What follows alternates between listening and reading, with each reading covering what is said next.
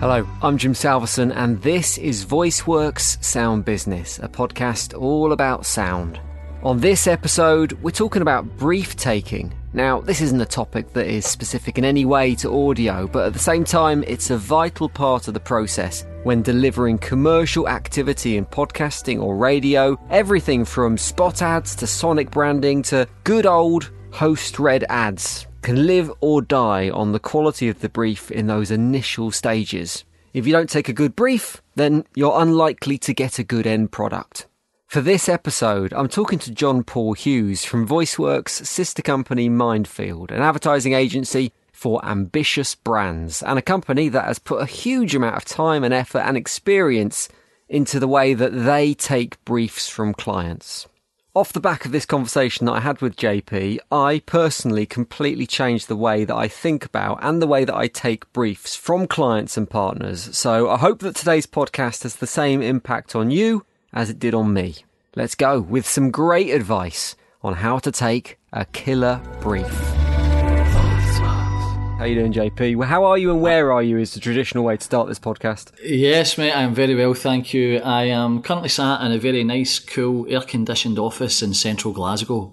Looking out the window, there's, I know, I think we're about 30-odd degrees up here, not to go on about the weather too much, but it makes a pleasant change. I think you've just got to be a little bit sensible and not panic as much as some people are. Well, you never know when someone's going to be listening to a podcast, but as it stands, that's true. The UK is under, I think it's what's being called a heat plume, which means temperatures are up around 40 degrees, which is fine if you want to sit in a pub garden with a cold beer. 40 degrees is nice, but if you're trying to get a bit of work done, it is hard work. So that is occupying everyone's thoughts at the moment. We're going to move away from those thoughts slightly and talk about the world of audio advertising, and in particular, I guess the starting point for making great audio advertising, and that is going to be brief taking. So, JP, you're coming at this from the point of view of the studio team, the creatives, but it's a whole process with multiple stakeholders and the responsibility to making sure the brief is right at the very start of coming up with creative is across the board. It's not just with necessarily the marketeers or the brand itself or the creatives. So hopefully there's some good advice and tips for anyone who is anywhere along that process. This isn't by any stretch the glamorous part of the job, I guess, taking the brief, but it is arguably the most important. So let's start with the headlines on this one. If you're not involved physically with the taking of a brief, but it were your job to create the creatives, what do you want to see handed to you on that bit of paper or in that email that means you can do your job as best as possible? If I could sum it up for you, Jim, in one word, it would be focus. And a brief must be focused. It's a well-worn phrase by Mark Ritson and others that strategy requires sacrifice, and a brief really is picking up a strategic direction for someone's marketing in a business and trying to bring that to fruition through, some form of tactical execution. But you can't do that without focus. It's the biggest, I would say, probably most undervalued, underappreciated and underworked document in all of marketing is the creative brief. And without focus, and I think this feels contradictory to some people, that they think that by not giving focus and by going as wide and as broad and putting as much information as they possibly can, what they're doing is actually freeing up a creative team to go off and create greater ideas. That it's actually the exact opposite. It leaves far too much territory to try and cover. If that creative team go off and start to work on it and they shoot off in the wrong direction, it's actually not necessarily their fault unless they've ignored explicit instruction. It's because the brief hasn't had the focus and given the direction that they need. So it is utterly fundamental that less is more, believe it or not. And that means taking a bit more time to think it through rather than just sitting down at a keyboard or a laptop and battering out an endless flow of consciousness. So if I could sum it up again in one word, it's focus. When you see a focused brief, you know you've got a chance. So is that focus at the expense of information, or is it just making sure the right information is on that brief in the first place? And whose responsibility is it to do that? Because I guess the client is the person that knows the brand or the product or the event or whatever it is as much as possible. So are you relying on them to provide that element of focus, or does there need to be a filtration process or like a distilling of that at some point down the line? Exactly that. that client, irrespective of what category but business they operate in, they know how to run their business. They know what they're doing. That doesn't mean that they necessarily know how we do our job and what we require. So whilst that information is held inside that client's head, it's our job, whether that's the account manager, whether that's the creative team, or whoever happens to be involved, whether it's strategists, whoever, to draw that information out. That's how I see it. All the answers are there within that client's head. Our job is to get the right information, narrow that down to the key elements that we know will be the most impactful, persuasive and communicative for their audience, and then find a way to deliver that. So it's a collective responsibility. And by the way, bad briefing is a massive scourge across the entire marketing and advertising industry. And everybody points fingers at clients and says, they don't know what they're doing. They don't know how to brief agencies, or agencies that brief other teams don't know how. It's a collective responsibility, because we all know what needs to be there. And if it hasn't come through, in the first instance, you used that word filtration. It's about that. It's about saying, okay, we understand that these elements are all really, really important to you. We understand that they're all key parts of the business. But what is the first among equals here? What is the one thing that we need to take away to find this position, know who you're going to target and what's going to be most effective in persuading them to come towards your business? And that is about it's almost like you're asking a client to kind of line up their kids and pick their favourite, which is very, very difficult.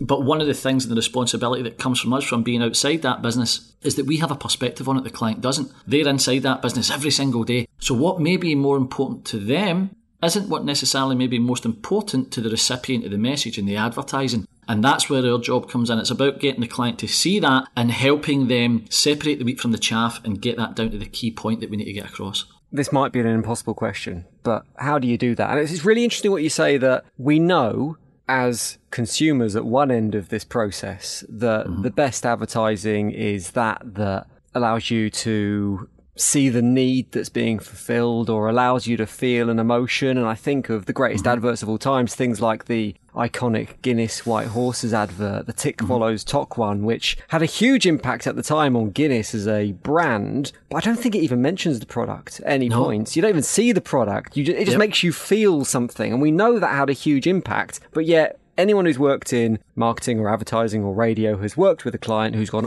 can you just mention this thing? Could you just put this thing in? Can you do this? So how do you control that conversation? It's difficult, but sometimes what it's about is, and I will sometimes I'll use a physical demonstration to show this. So if we are in a meeting with a client, sometimes this can go well, sometimes it can go badly.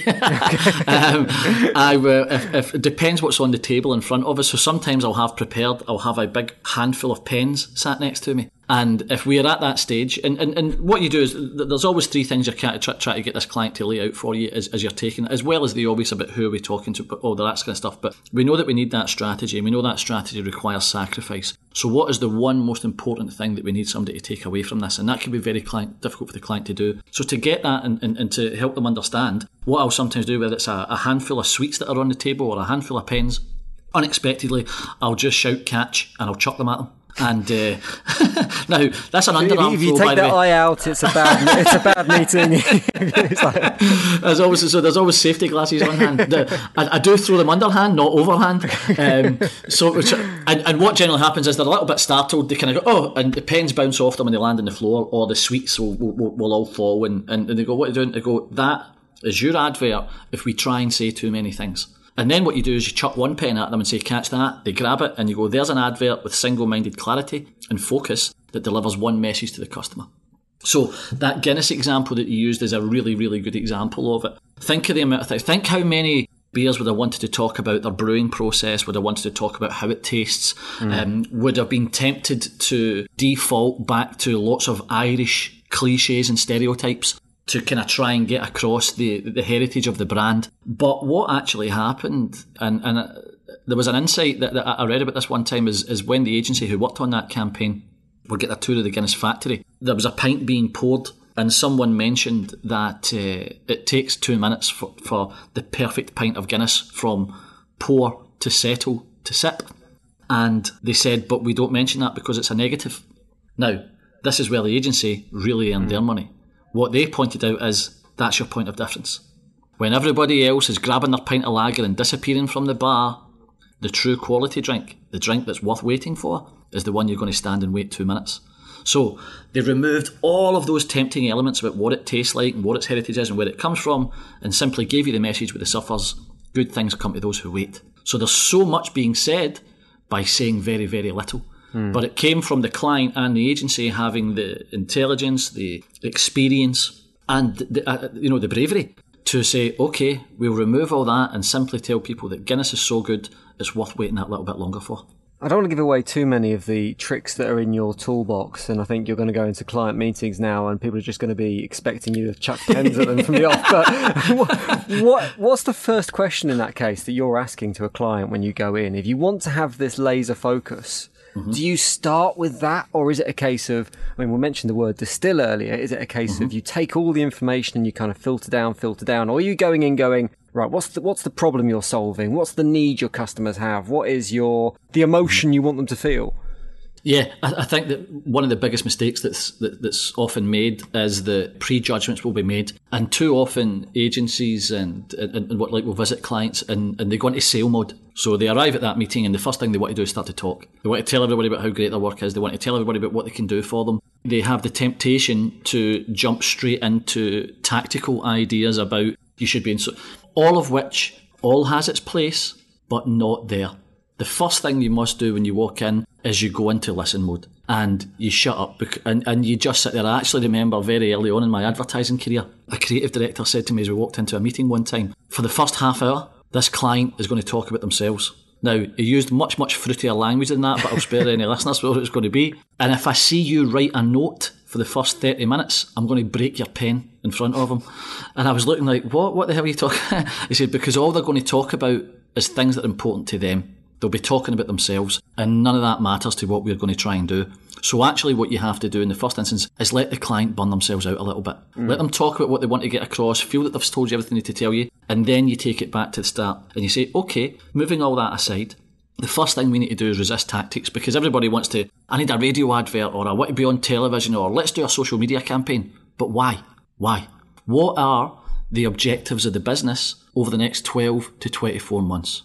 Okay, now that we understand what the objectives of that business are over the next 12 to 24 months, what is standing in your way of achieving them? And that, Jim, is where it really gets down to how you start to form a strategy. Because once you understand the problem or the barrier that is preventing that client or that business or that brand from achieving what their goals may be over the next 12 to 24 months, you're no longer devising an advertising campaign, you're helping them overcome a problem that will achieve the broader objectives of the business, because that's what we need to remember. Advertising is not serving one purpose, and that purpose is to give a competitive advantage to this business or brand so that they're remembered more than their clients, so that they can start to build more revenue and eventually make more profit. And something is preventing them from doing that. When you understand that, then you understand what problem you need to address. Then you can start to build a strategy. Then you can start to build the tactics in the back of that strategy. But all too often, people think about execution and selling products, and by products I mean platforms, television, or try to sell radio, or try to sell whatever it happens to be.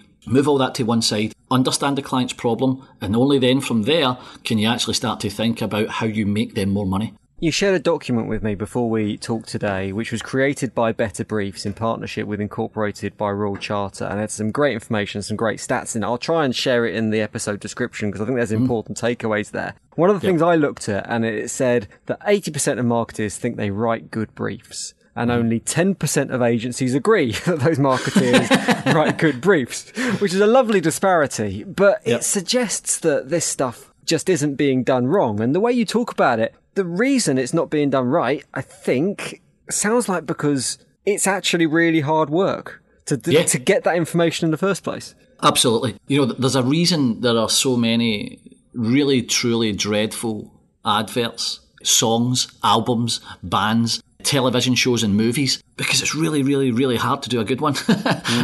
If it was easy, everybody would do it and everything would be successful. And there are many people in the advertising industry in particular with a vested interest in trying to make people believe that there's a formula to advertising, there's a secret to it. There isn't.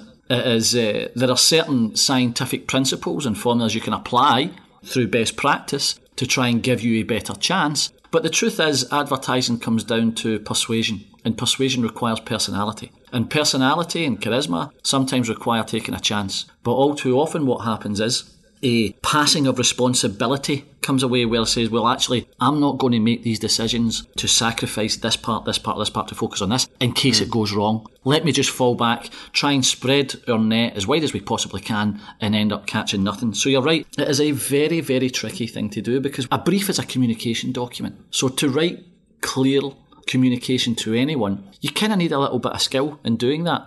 And what it's actually a huge disservice to the advertising industry and all advertising clients that more time isn't taken to help coach and teach clients how to write better briefs. Because it's not just about writing as much as you can on a document and hoping that someone finds the needle you want in that haystack, but it's about actually taking time to think. And we know that thinking is something that a lot of us don't think we have time for in our working day, but actually you're shortchanging yourself. So it's about sitting down, it's about thinking really, really deeply and then fully understanding, because again, very few clients and agencies spend the time to actually do this. What is the position of this brand? And the one thing that people want to take away, that if you were to mention your name to them, is the one thing they could bring back to you. And that requires strength, it requires thinking time. And actually the other thing it requires as well is collaboration. All too often people think they need to write that brief on their own. They don't. Ask your agency, is this any good? Am I on the right track here? Share it to people, get other people's input on it. By all means, give everyone an opinion, but then have the strength and clarity of focus to say, okay, I can see all that, but here's where we need to focus. So it is a tricky thing to do. This might not be a particularly easy question to answer, or you might not want to answer it, but what do you do when a client doesn't get it? Because some clients won't know what the focus should be of their product, and they might not buy into your view of what that is. They might not even have an overarching brand strategy or a marketing strategy that you can buy into. So if they want to go down the route of, look, we need to get as much information in this advert as possible. We want to sell this car on the fact it's got really good MPG and it's got whatever horsepower. We don't want to talk about the feeling you get when you drive it. So Is that the time you walk away? No, I don't. I think that to walk away would take something pretty extreme. And what you can do in these instances is actually remember that you're only creating advertising. So don't get too carried away with your own self-importance or your own ego, that you know best. I was speaking to a very, very long-standing client of ours just recently who proposed something we hadn't proposed it, and they went, feel free to shut me down. You guys are the experts. I says, no, that's not the case. A good idea can come from anyone. Sure, we can put it through our experience and through our filter, but what you have to remember as an advertising creative and as an agency and anything that you work in, it's not your money. It's the client's. The client's still in charge. You are simply there to advise, to steer, to try and give the best information you possibly can, to have the backbone when you see a client is making a mistake to inform them, because all too often I will see people nod in meetings, and I've seen, many years when people know that a clients are making a mistake, but they're determined and try to push their way through it. But people sit and they smile and they nod and they take the money and they move on, and it doesn't work, and they go, oh well, it was the client's fault. They're the one that insisted in doing it. That's where you've got to really earn your trust, and that's where you need to build trust with a client and say, look, I'm telling you this for your own good. This is your money. It's not mine, but I need to make it work for you. And if you insist on doing this, and this is what you want to get across, then that's okay. We can help you with it. But what we will do with it is we will try and find a way to make it the most effective communication campaign it can possibly be. It would take something very, very extreme for you to walk away, other than when you get to that point, if you think something is going to be genuinely detrimental and they want to do it, then what you would say is, well, look, I tell you what, you guys are going to need to put your name on this. And actually, there's a wee line that I often use that can sometimes really help land that, and it is, I don't think this is good enough to put my name on it, so I don't think we should put yours on it. Quite often using a line like that to a client can get them to step back, because I've always said that in advertising, if like at the end of a movie or an album, if there were credits at the end of it, you see people get their names, because as soon as you were pointed out for the person who was responsible for making that ad, a lot of people would soon get their act together pretty quick. It's amazing the amount of conversations that I have on this podcast, particularly when it relates to commercial activity, when it comes down to relationships and understanding between the different stakeholders throughout the process and throughout the conversation. You mentioned earlier that you don't think there's enough time taken in terms of training marketeers to take client briefs. let's do a little bit now. Let's do a little bit of training. I mean, we're not going to solve the problem, but we might be able to help some people along the way. If you were looking at main tips, if you're going to come up with, I don't know, let's say top 3, but it can be however many you like, tips that a marketer needs to have in their back pocket when they're sitting down to take a client brief, what would those tips be? Okay, well, first and foremost, strategy before tactics. And what that means is resist the temptation to jump into, we need a TV ad, we need a radio ad, we need a sonic brand. Those are tactics. Those are how you will execute the strategy. And too many marketers busy themselves with these before they've articulated the strategic problem. So start off, point number 1 tip is identify the strategy that will solve the problem for you achieving your business objectives over the next 12 to 24 months. So whether that's the fact that, there's low price competitors online competitors have come into the marketplace now and challenging high street stores, or identify that business problem. And from there, you can articulate a strategy to address that. Only then should you even think about starting to move into tactical execution. The second tip I would give is be single-minded in your focus and clarity. So that means a single-minded proposition or a value proposition. There's a brand promise. There's many ways we articulate this. But get it down to the one phrase or sentence that is the single most important thing you want a listener to take away or a viewer to take away. Just imagine, and the way you can do this, John Hegarty gives this tip in his book, Hegarty on Advertising. And whether it's an audio commercial or whatever it happens to be, just lay out a little rectangle and draw a picture of the product in the middle of that picture. Doesn't matter what it is, just a little hand sketch. And then above it, write that sentence or phrase that you want the customer to take away. If it works and by the way, I mean in plain, simple English. Don't try and be clever. Don't try and alliterate. It's not a tagline. It's what is the one overwhelming emotion or reason this person would do business with us. And if it works in its most basic form, you have a level of focus that creative team can work with. A really good example of that, Jim, is actually the current Apple campaign for iPhone. I don't know if you've seen it, but everything that's on, and you think about how many features they could talk about in iPhones and how they could wax lyrical about this, that and the other. But now they understand that what people are concerned about is cybersecurity. And at the end of that advert, you see that little Apple icon changed to a padlock and back again. So they know that despite all the styling and everything that goes into that advert, the one thing they want that customer to take away is that on Apple and iOS, your data's safer than anywhere else. That's a brilliant exercise to do anyway, isn't it? I mean, whatever your brand or product, that's a great thing to do to understand what your audience or your customers are looking for. Exactly that. It's all about position and how do you get that, so you go back to the classics of, Volvo safety and all these kind of things as well. But that exercise and that discipline of stripping it down to this one phrase or sentence, it's immensely difficult and takes a lot of thinking time, but it is unbelievably powerful and valuable. And it's how your advertising will actually land. And then the third tip I would give, so, we talked about strategy before tactics. We talked about having single-minded clarity on the message you're going to deliver. And the third tip I would give is distinctiveness. So be distinctive.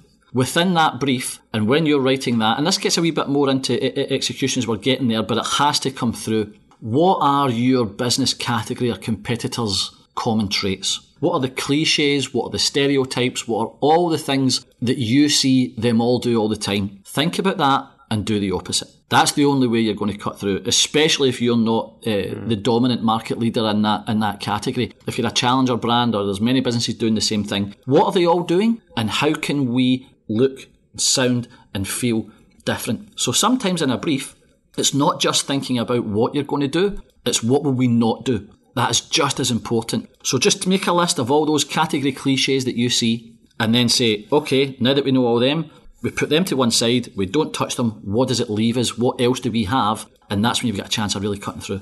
I'm assuming that all this information gathering and all this relationship management is much easier when you're doing it in a room face to face. So how has this process been disrupted by what we've seen over the last couple of years, which is a much more reliance on virtual technology? Sometimes it's a call, but then worst case scenario, I imagine, for what you're doing, it's a back and forth series of emails and documents. That must really work as a blocker in these conversations. Not necessarily, Jim, because actually it can make things far more efficient, and that everybody's now become accustomed to actually, listen, can I get you on a Teams call for 10 minutes? Face to face, bang, chat it out, know exactly what you've got to do, see this through. There's this, whereas previously what you'd be doing is, okay, we're going to see the client again next Tuesday, so 4 or 5 days of downtime before anything else happens just to get an answer to some of these questions. And email, I think email is it becomes a bit of a coward's way out sometimes, you know. And I know that's a strong word, but it's very easy for anybody to fire off an email, sit back and think, well, that's not my problem, I've sent an email, it's with them now.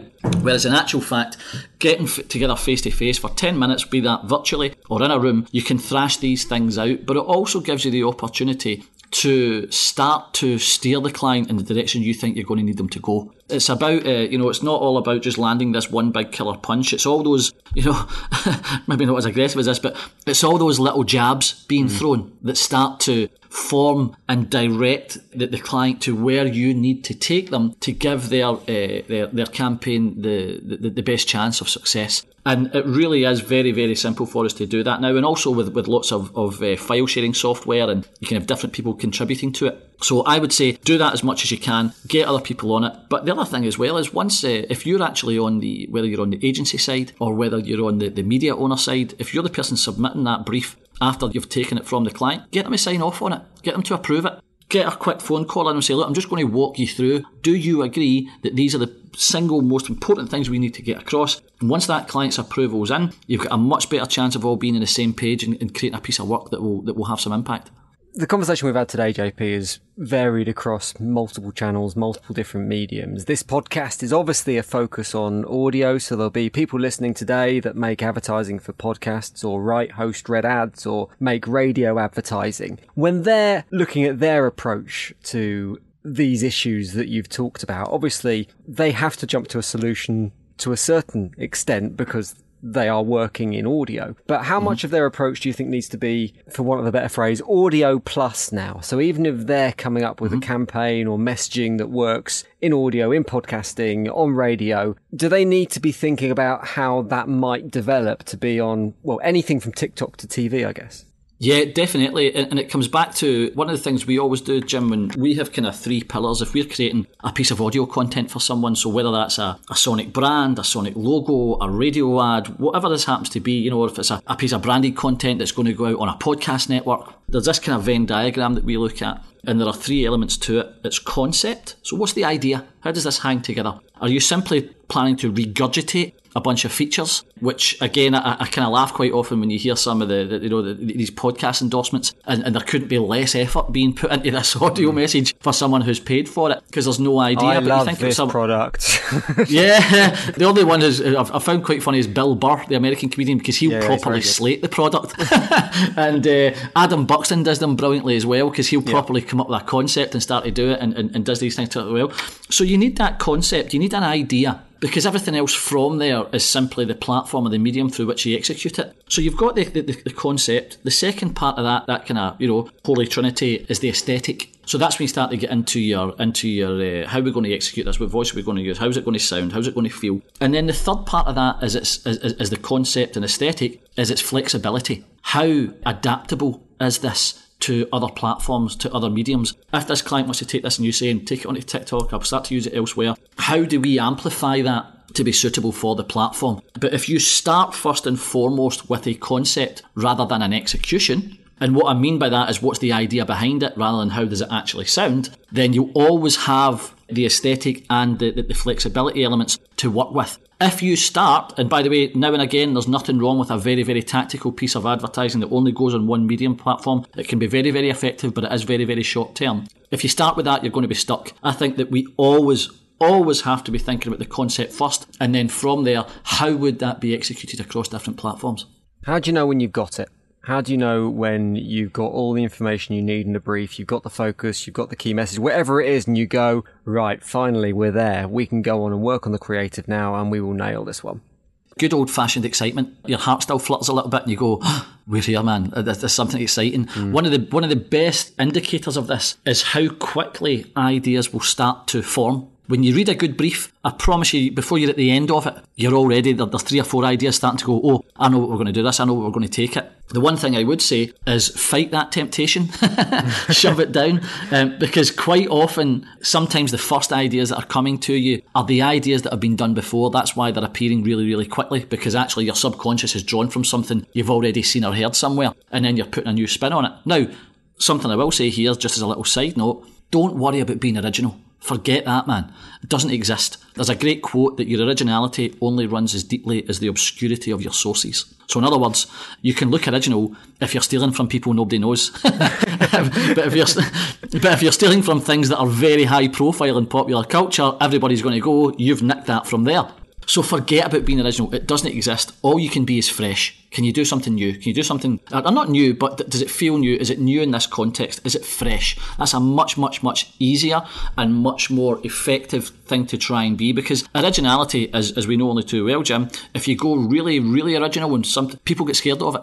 You know, it takes a while for new ideas to start to settle in. It's not always that first mover advantage isn't always there. So bringing it right back down again and fight the urge to jump into those ideas, but you know when it's coming. Another great indicator of when a brief is good or an idea is really good and you say we've got it is the minute you mention it to other people, they start to give you ideas too. People cannot help, especially creative people, they can't help but build on and jump in and chip in with ideas when something's exciting because they want to be part of it. So it still comes down to that little adrenaline rush you get when you know you've got something in front of you that is giving you a springboard. That's what a brief should be. It shouldn't be a straitjacket. It should be a springboard that you can bounce off from and go in all sorts of directions. And actually, if you really want to test something, give the brief to 2 or 3 different people.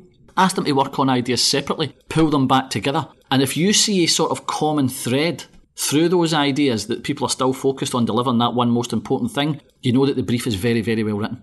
JP, it's a pleasure as always to speak to you. Thank you very much for your time. All the work of Mindfield can be found on the website links, which I'll put in the podcast description. There's some examples of the stuff you've done there. The report that you sent me earlier, I will also endeavour to link to in that description as well, because there's even more information on there. It's a good read if you've got 5 minutes. But JP, really appreciate your time. No, my pleasure. Thank you, Jim.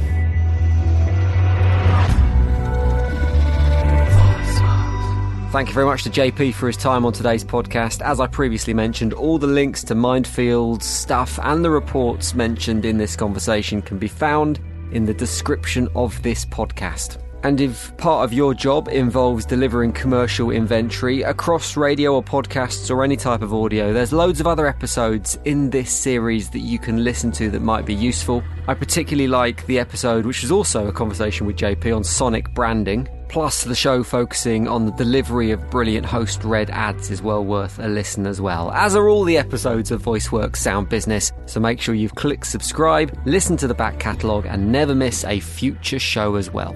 And if you want any help on your audio strategy, then get in contact with VoiceWorks. We'd love to have a chat. voiceworks.ai